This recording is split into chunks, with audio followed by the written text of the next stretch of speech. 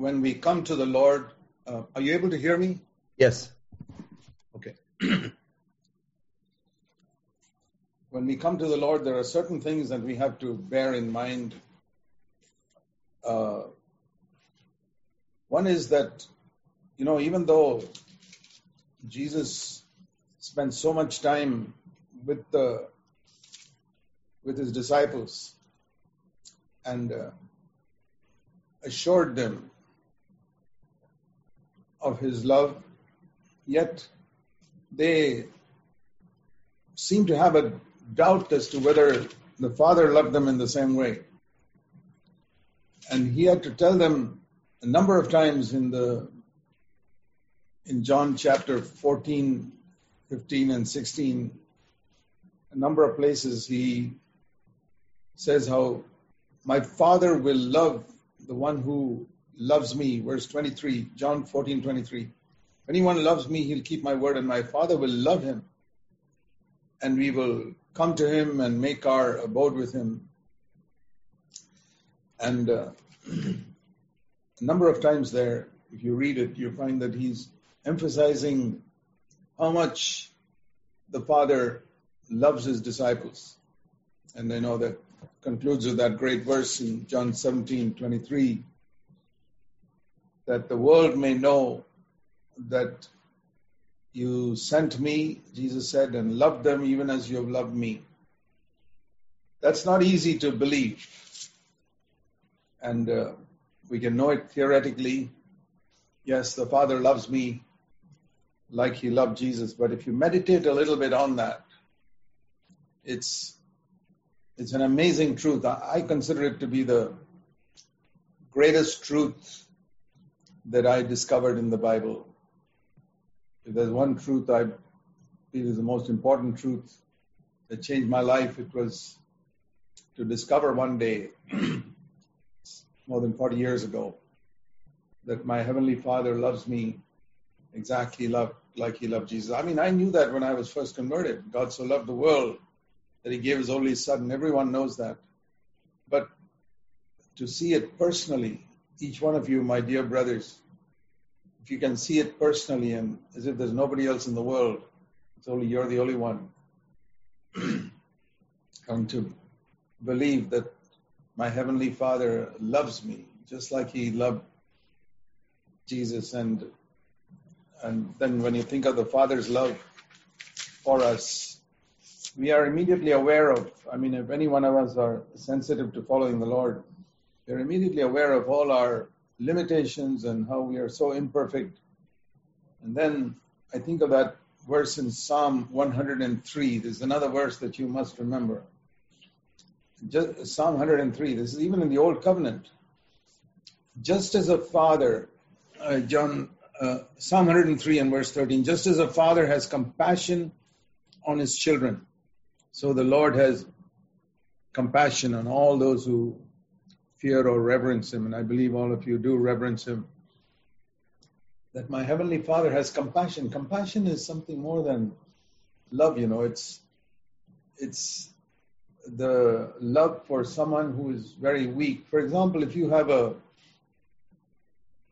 child that is challenged physically and can't do much for itself or in any other way limited, how you'll have a compassion on that child more than all your other children.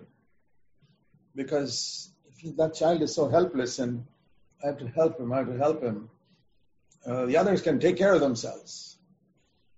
And I love to think that my Heavenly Father looks at me like that. One who is more limited and has many handicaps compared to others of his children. Therefore, he has a special compassion on me. I don't believe it's wrong to feel like that. Every one of us should feel like that.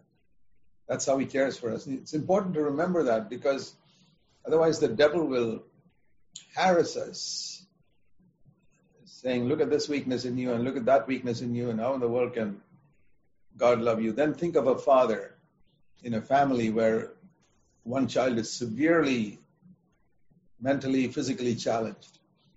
And is unable to even sense that it's doing anything wrong, stumbling and knocking things over and breaking plates and glasses. And how does the father look at that child? And it's wonderful to think of that. That's the word compassion. Compassion. It's a special word, especially for people like us who have failed so much in our life in the past and even now in our struggles to walk as Jesus walked and to please Him, or even to build His church. We find such tremendous limitation and feel that we have not done it perfectly. I mean, I feel like that after more than 50 years of serving the Lord. I feel if I were to live my life again, Lord, I could have done it so much better. So there's a regret that I haven't done it as well as I could have.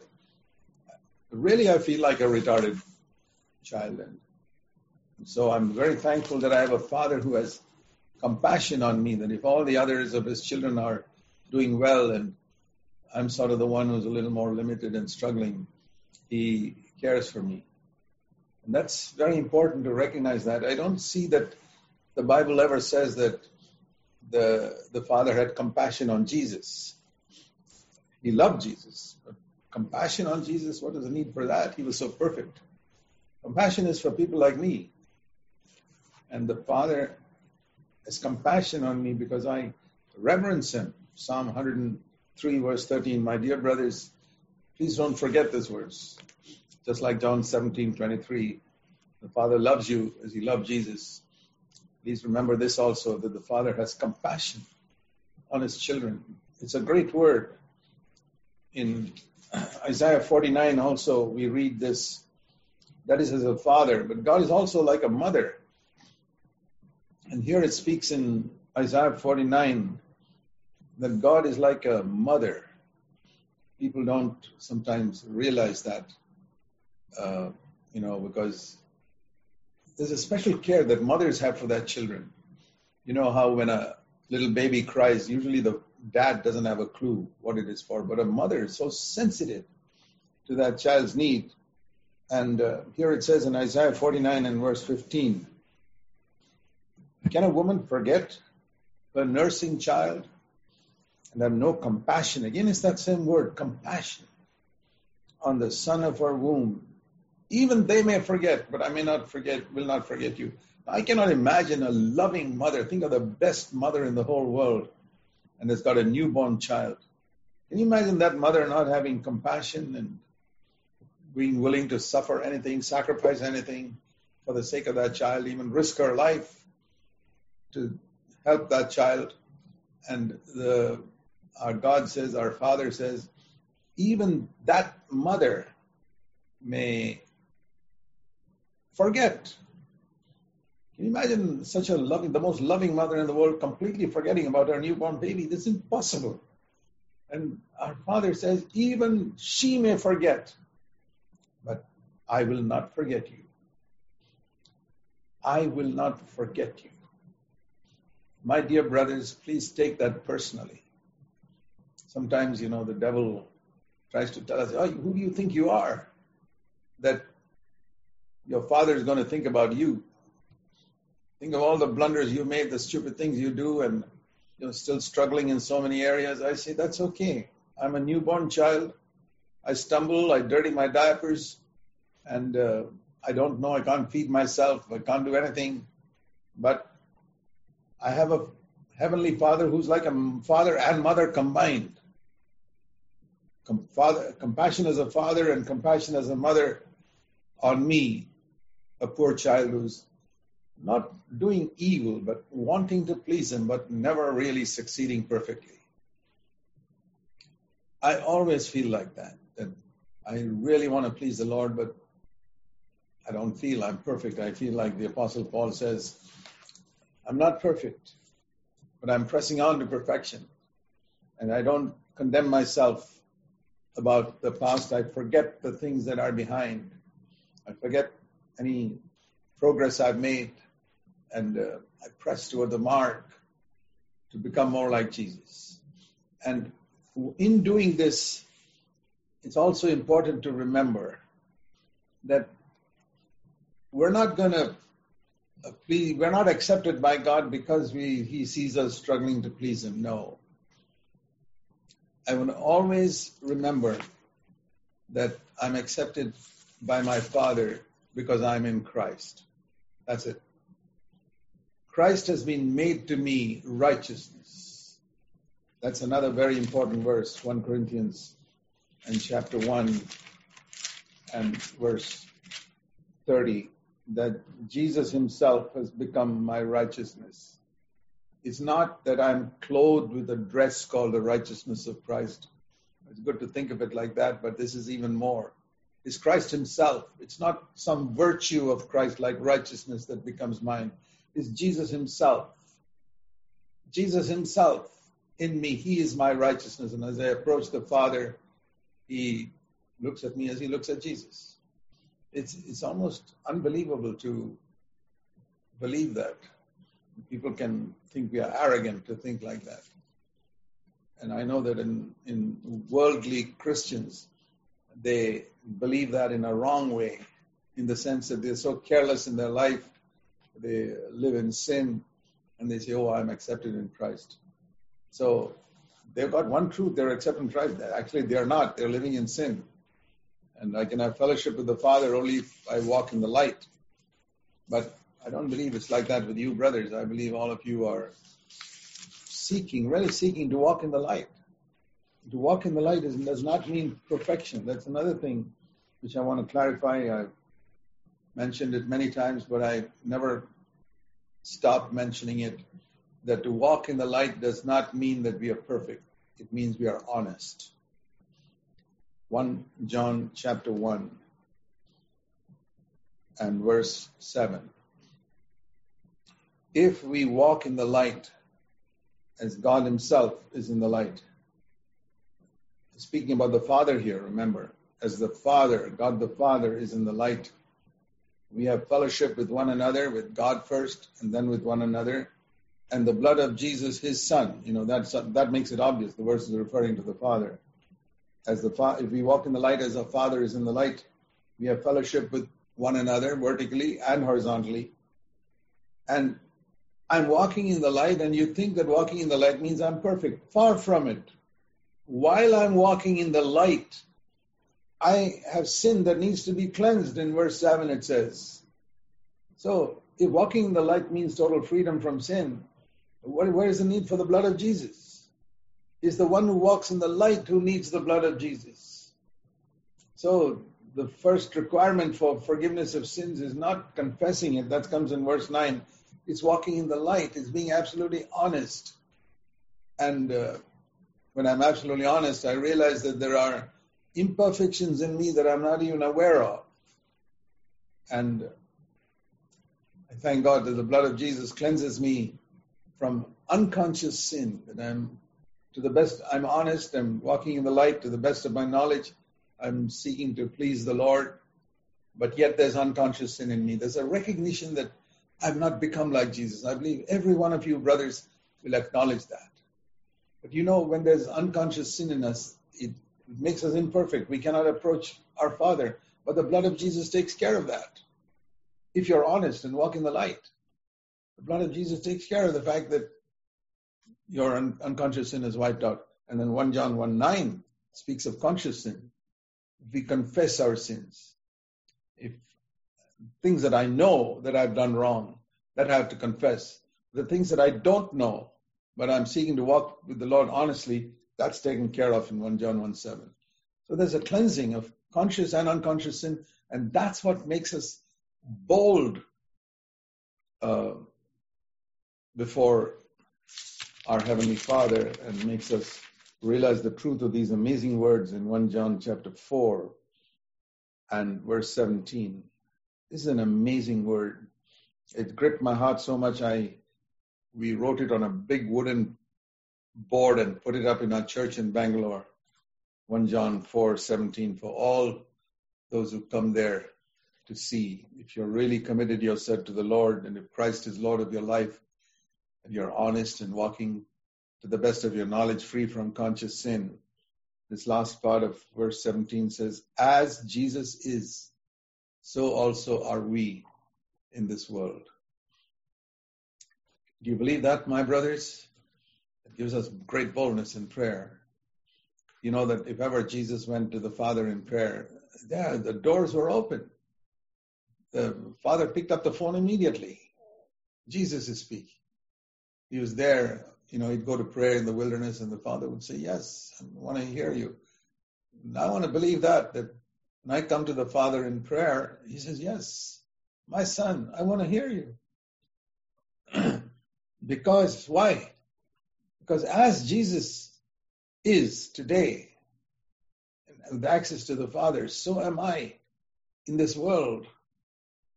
I'm spiritually, as the Bible says, I've been raised up with Christ and seated in the heavenly places. And so as he is, so am I in this world. This is the word that gave me tremendous boldness towards Satan, so that the fear of Satan was completely removed from my heart. Absolutely no fear of Satan. The Lord gave me some amazing dreams of scorpions and snakes crawling over my body and wouldn't disturb me. It didn't disturb my sleep, didn't make me wake up. It just was amazing. It couldn't do anything to me. Jesus speaks about serpents and scorpions as pictures of Satan. And because the devil was scared of Jesus. And I remember the Lord telling me at that time, and I got understood by this, as you were afraid of Satan at one time, now Satan will be afraid of you.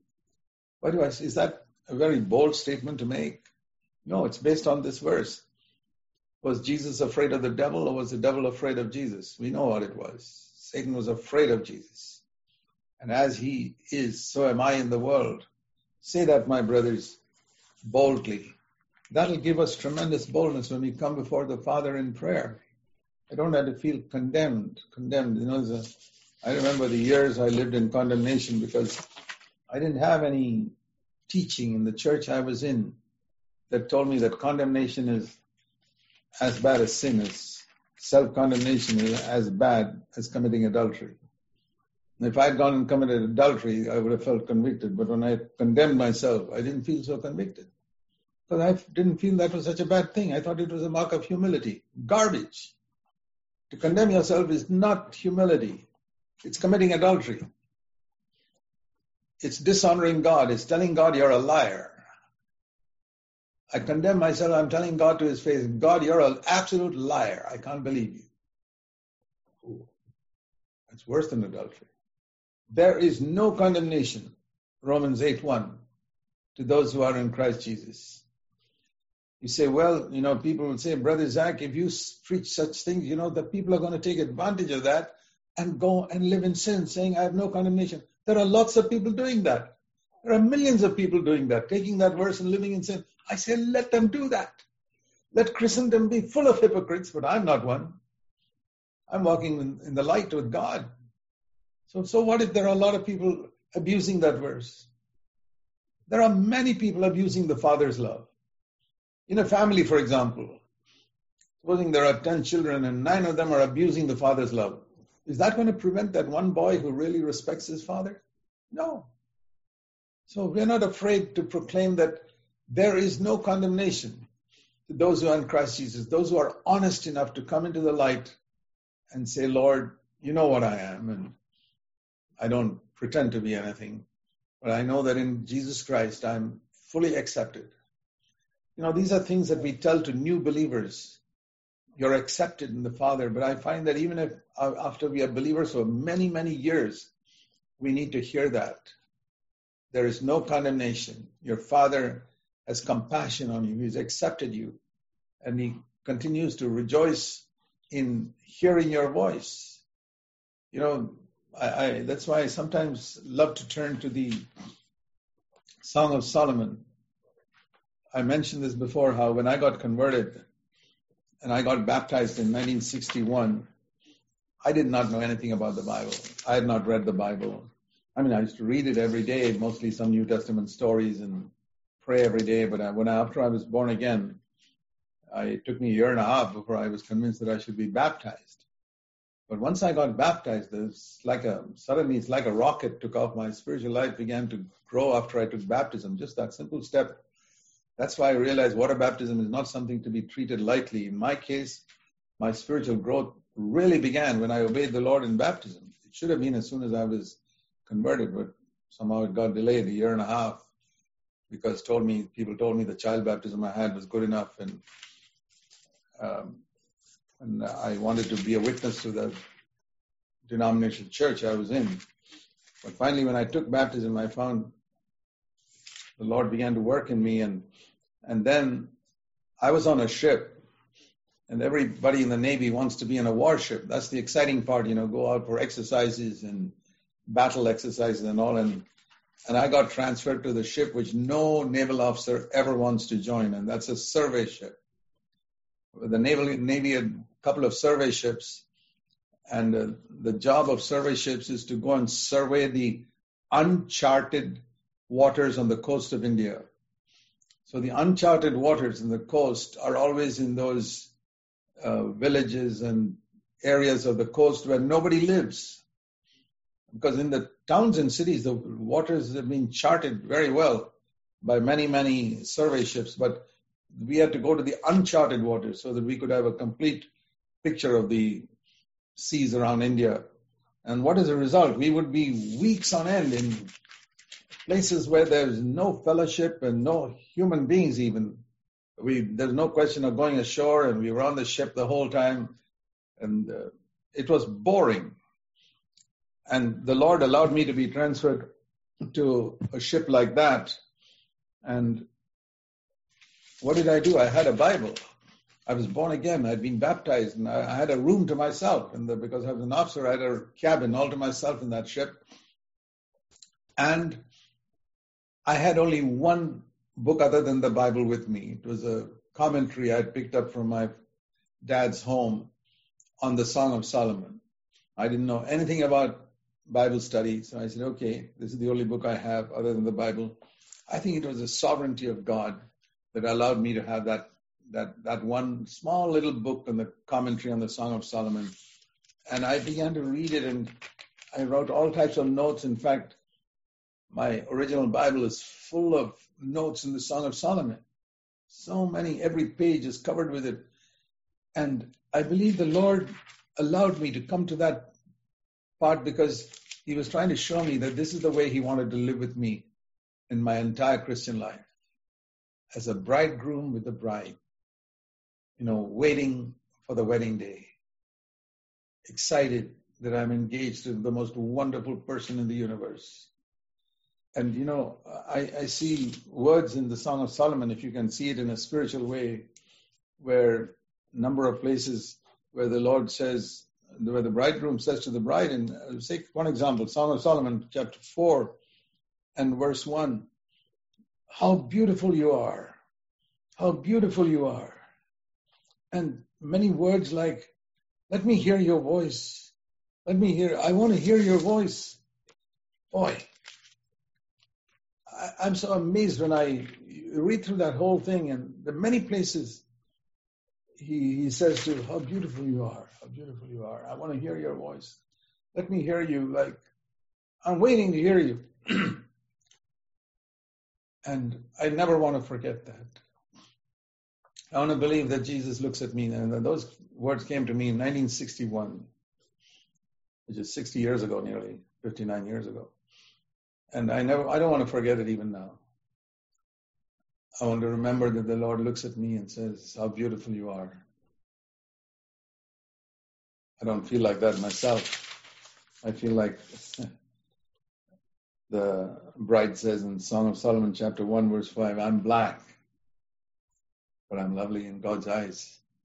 Black means there is still some sin in me, but I'm lovely in God's eyes.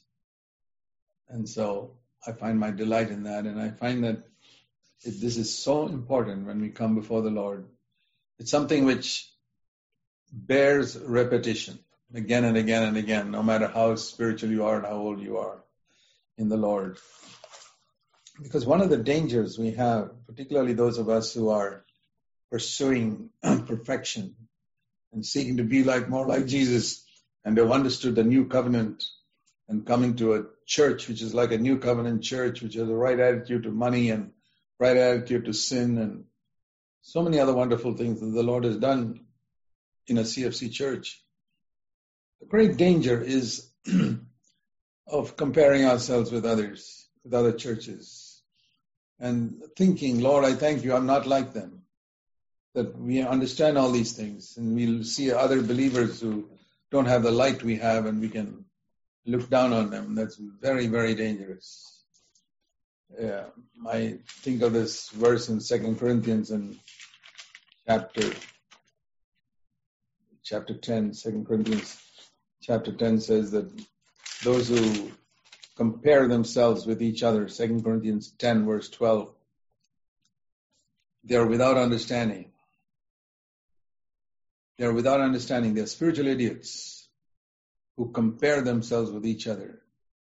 Beware of that. I don't want to compare myself with any other brother in the church, and I don't want to compare myself with anyone else in the world.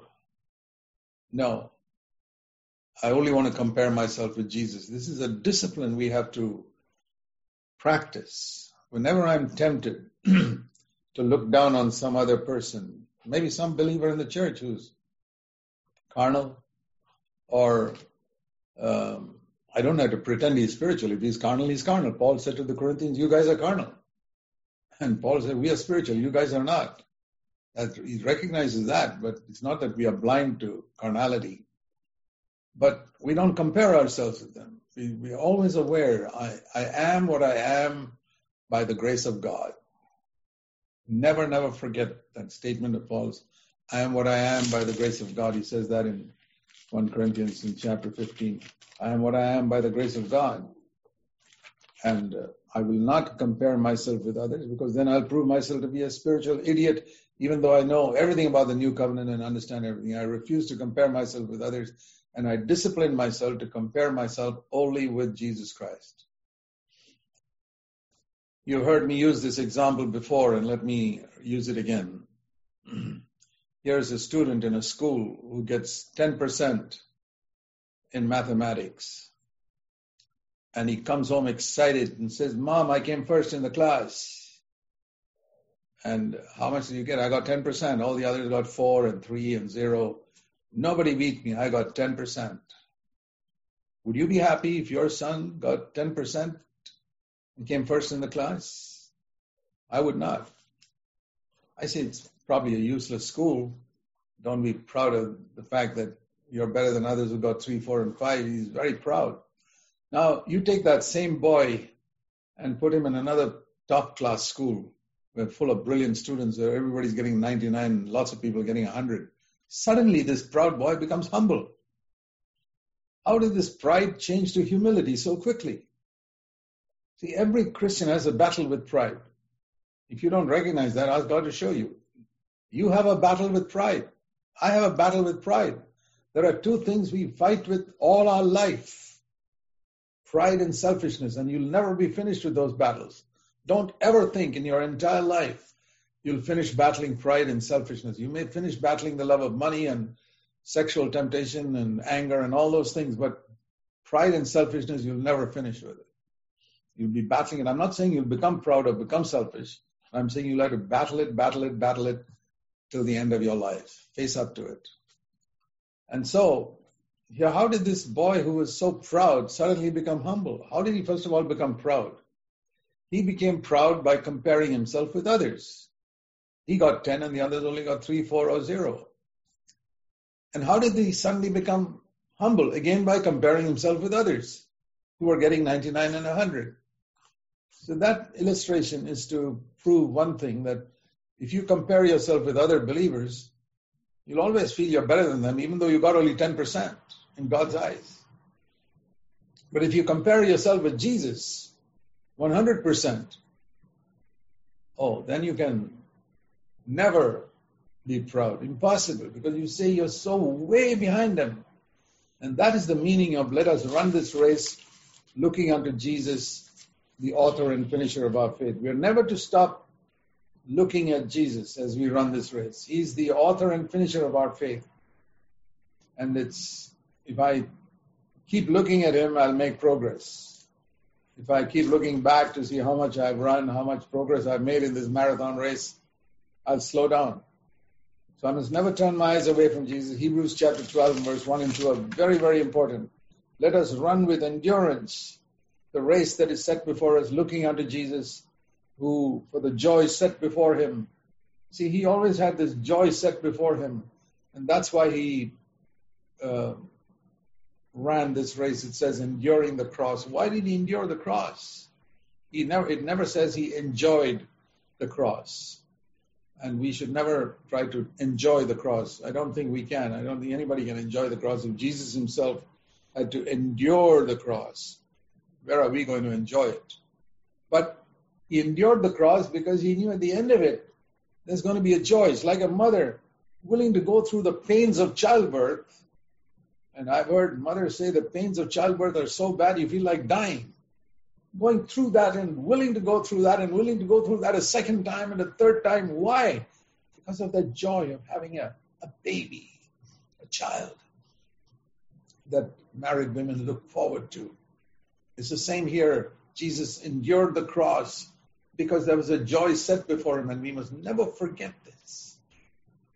There is a joy set before Jesus, and that is the only joy that I must have in front of me if you want to run this race with endurance.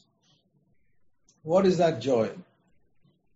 Is the joy of, to use the illustration of the tabernacle, the joy of going through the veil. Going through the veil is enduring the cross. The Bible says the veil is a picture of the flesh of Jesus, Hebrews 10:20.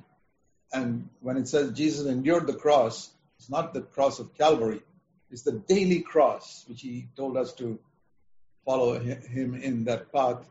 It was the rending of that veil every day of his life till finally when he died on the cross, it was torn completely.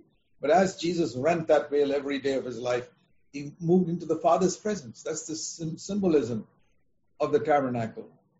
The joy set before him, because it says in Psalm 16 and verse 9, one of my favorite verses, in the Father's presence there is fullness of joy.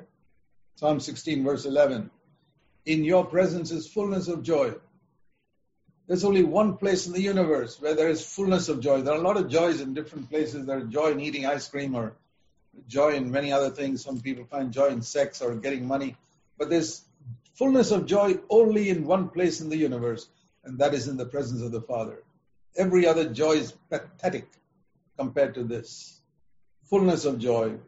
And in the tabernacle, that was in the most holy place. And the way to get to the most holy place was beyond the outer court. The outer court speaks of forgiveness of sins, water baptism. The holy place speaks about the baptism in the Holy Spirit and prayer and serving God and reading the Bible. All that is exciting. But you go beyond that through the veil. In the outer court, in the holy place, there are many people you can fellowship with. Outer court, you have all the believers. In the holy place, you have those who are serving the Lord, the more zealous ones among the believers. But when you go through the most holy, into the most holy place, it's only God. It's only God. And Jesus longed to be there. He had experienced the joy of the Father's presence for all eternity in heaven, and he wanted it on earth. And when he came in our flesh, the only way he could have that was if he denied himself every day, endured the cross for the joy set before him. And that is why we don't enjoy the cross, but we endure it because when we go that way, we're going to be in fellowship with the Father. Continuously. We're going to have fellowship with him. And we look forward to that. And that must be where we live all the time. Now we have the joy of living in the Father's presence every day. It's not a decision I can take once and finished, because this veil is a way, not a door.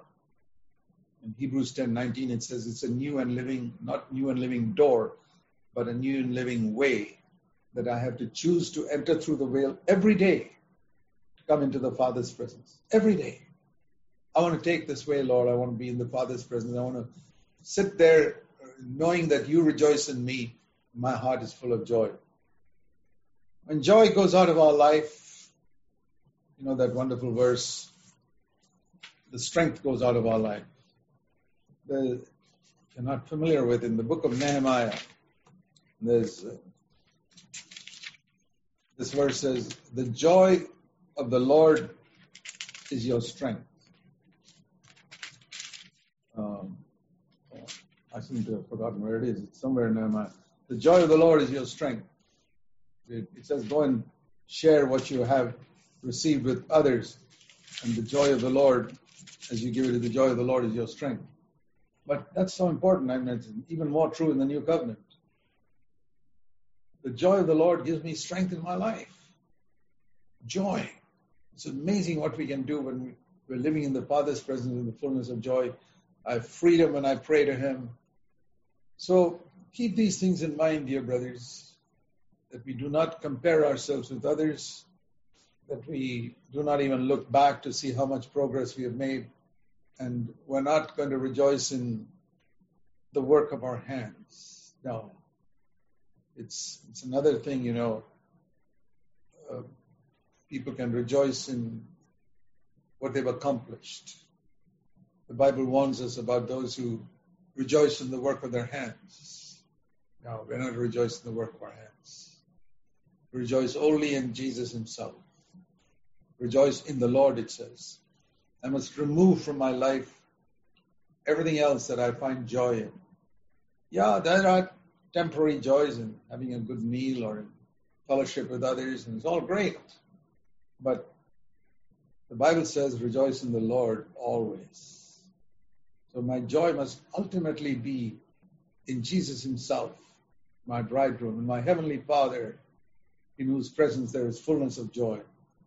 And there I can be strong, because the joy of the Lord is my strength. And there I can have assurance when I come before Him in the prayer, and zero condemnation and zero discouragement. There are two things I've often said on no entry roads: discouragement and self-condemnation. You may have heard that 100 times from me. You're going to hear it 100 times more. I never stop saying it because I find the devil is so strong in repeatedly taking believers into discouragement or self-condemnation. They need to hear it again and again and again. Especially a lot of young people who, when they first come into the church and hear the message, they're struggling. I wish somebody had told me this when I was a young man. My early days of my Christian life are filled with discouragement and self-condemnation. And it's because nobody taught me these things I'm saying. And it's not enough to hear it once. You need to hear it again and again and again and again. And I say, Lord, I don't want to get the reputation of preaching a new message every time I preach. No. I want to be like those Old Testament prophets who would repeat the same message again and again to Israel. And I believe this is something that needs repetition. The Father rejoices in you. There's no place for self-condemnation. There's no place for discouragement. So be encouraged, brothers, as you seek to press on, and never compare yourself with anyone other than Jesus Himself. And as you read the scriptures, I love that passage which says that when Jesus was walking with the disciples to Emmaus, those two disciples, He took the entire Old Testament and He didn't teach them doctrine. Oh, how He could have taught doctrine. How He could have explained how this verse connects with that verse and connects with that verse and thrilled their intellects. But it is not their intellects that were stimulated. When they finished that long 3-hour walk, it was a 7-mile walk, it says in Luke 24 and verse 13. And that must have taken 3 hours. It takes 3 hours to walk 7 miles leisurely. And in those 3 hours, it says in Luke 24:32, they said their hearts were burning. Not their minds were stimulated. No. When Jesus talks to me, I know that Jesus is talking to me if my heart burns. If my mind is excited. Oh, that's a lovely thought. That's something wonderful I can share next Sunday in a meeting. You may not be walking with Jesus. You may be just studying the Bible like You study any other book and you get a clever thought from the Bible. No. If you're walking with Jesus, Luke 24:32, and if he's speaking to you from Scripture, your heart will burn. You're not thinking of some clever thought. You're thinking, oh, Lord, this is wonderful. You love me so much, and I'm so full of joy in your presence and a peace in my heart. The heart must burn. I want my heart to burn. I've been a believer 61 years, and I say, Lord, I want to love you more today than I ever loved you in my whole life. I don't care if I never am able to serve you. I've sometimes lie down in bed and say, Lord, I don't care if my whole body is paralyzed and I can never speak again and never do anything again. I'm lying in bed for the rest of my life. I hope it won't happen because I don't want to be a burden to anybody. I don't believe it'll happen. But I say, Lord, I'm willing for that because to me the important thing is not serving you.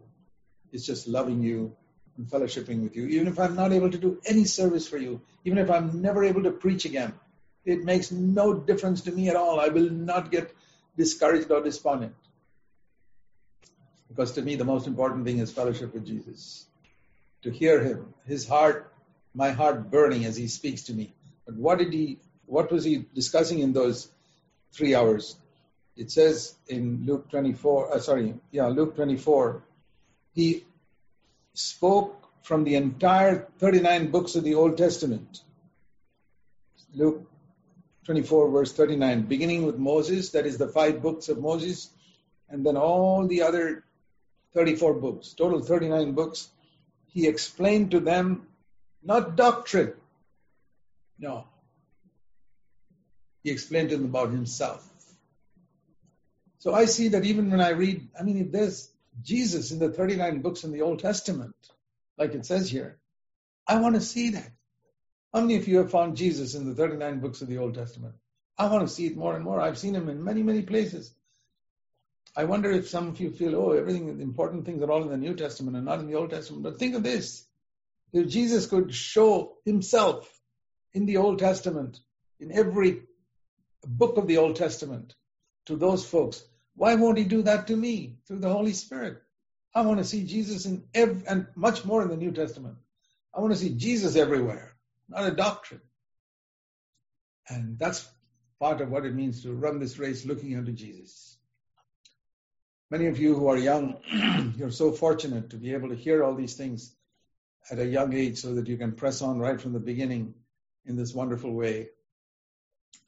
I learned it very late in life. I was 35 years old before I was gripped by the importance of seeing Jesus in every page of Scripture. That's a wonderful race to run, looking unto Jesus. As we read the Bible, looking unto Jesus. All the time looking unto Jesus, completely free from condemnation, completely free from discouragement. And recognizing a father who has compassion on me, a retarded child. A mother, a God like a mother who cares for me. I'm a nursing baby. I always want to look at myself like that. I'm a nursing baby who my Heavenly Father cares for.